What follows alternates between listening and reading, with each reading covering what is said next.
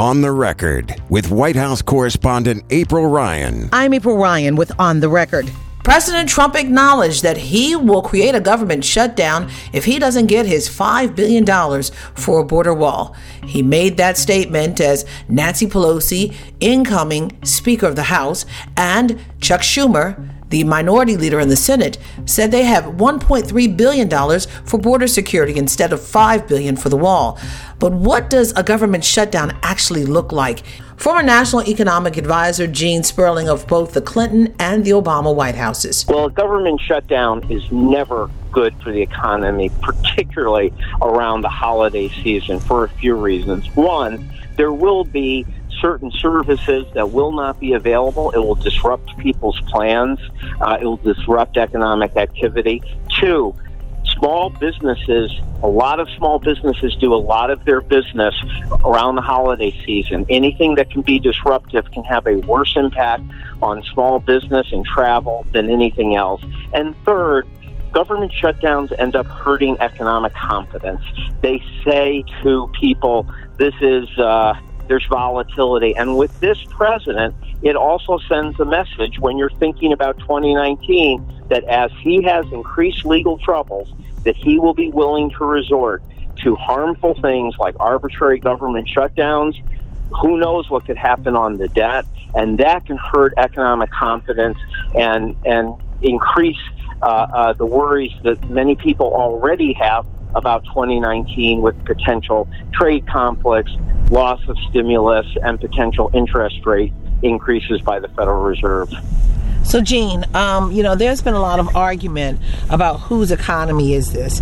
People were saying a couple months ago this is the residue of the Obama economy that he's coasting on. Is this now his economy that left to his own devices he will ruin or send into a downward spiral? Well, I think that he could not have been luckier in the economy he inherited because the very hard lifting of this economy took place under President Obama, who inherited the worst financial crisis since the Great Depression. The president did a lot of the very difficult stuff, and that put the economy on a path that was steady, not as robust as you would like because people were paying down debt and deleveraging, but it was a steady, strong economy with unemployment rate, black unemployment rate, all getting much, much better. And so in a sense, he inherited an economy where his main goal or job should have been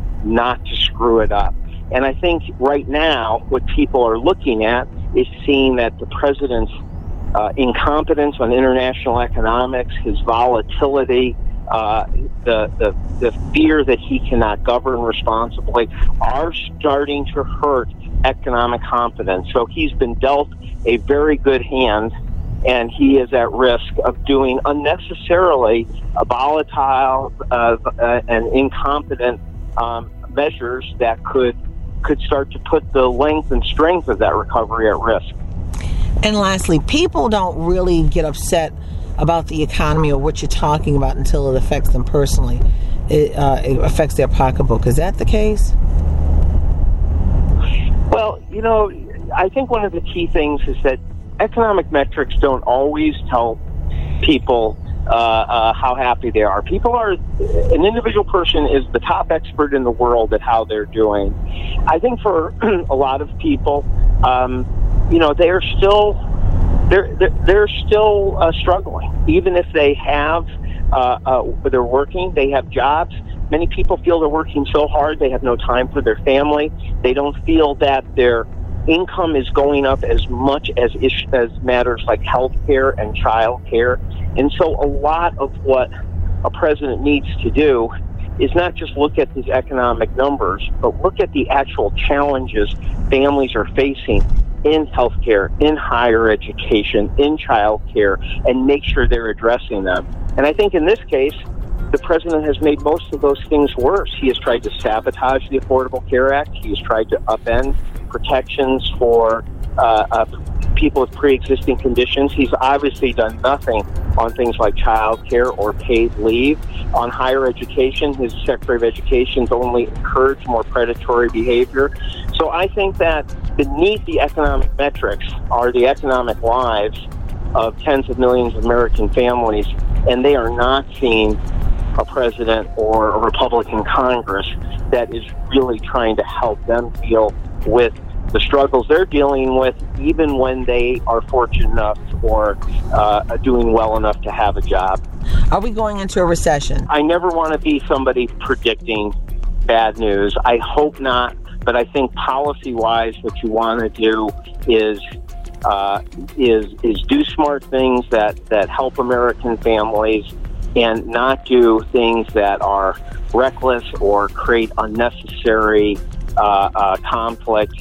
And I think that what the shutdown does is it just increases the perception that this president is willing to do reckless things that could increase volatility, create uncertainty and conflict in the economy that are unnecessary and only being done as distractions and diversions from his personal problems. And I think if everybody feels that is going to be a negative for the U.S. and the global economy.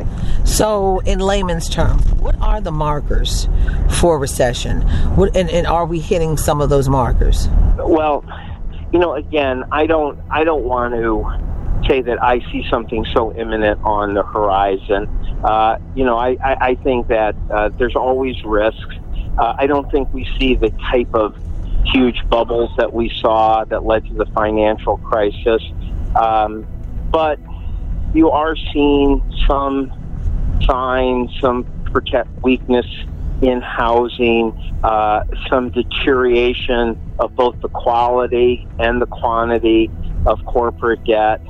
And you're seeing the uncertainty of the fact that the United States has gone from looking like they are the most solid and strong manager in the global economy to the most reckless and volatile participant in the global economy.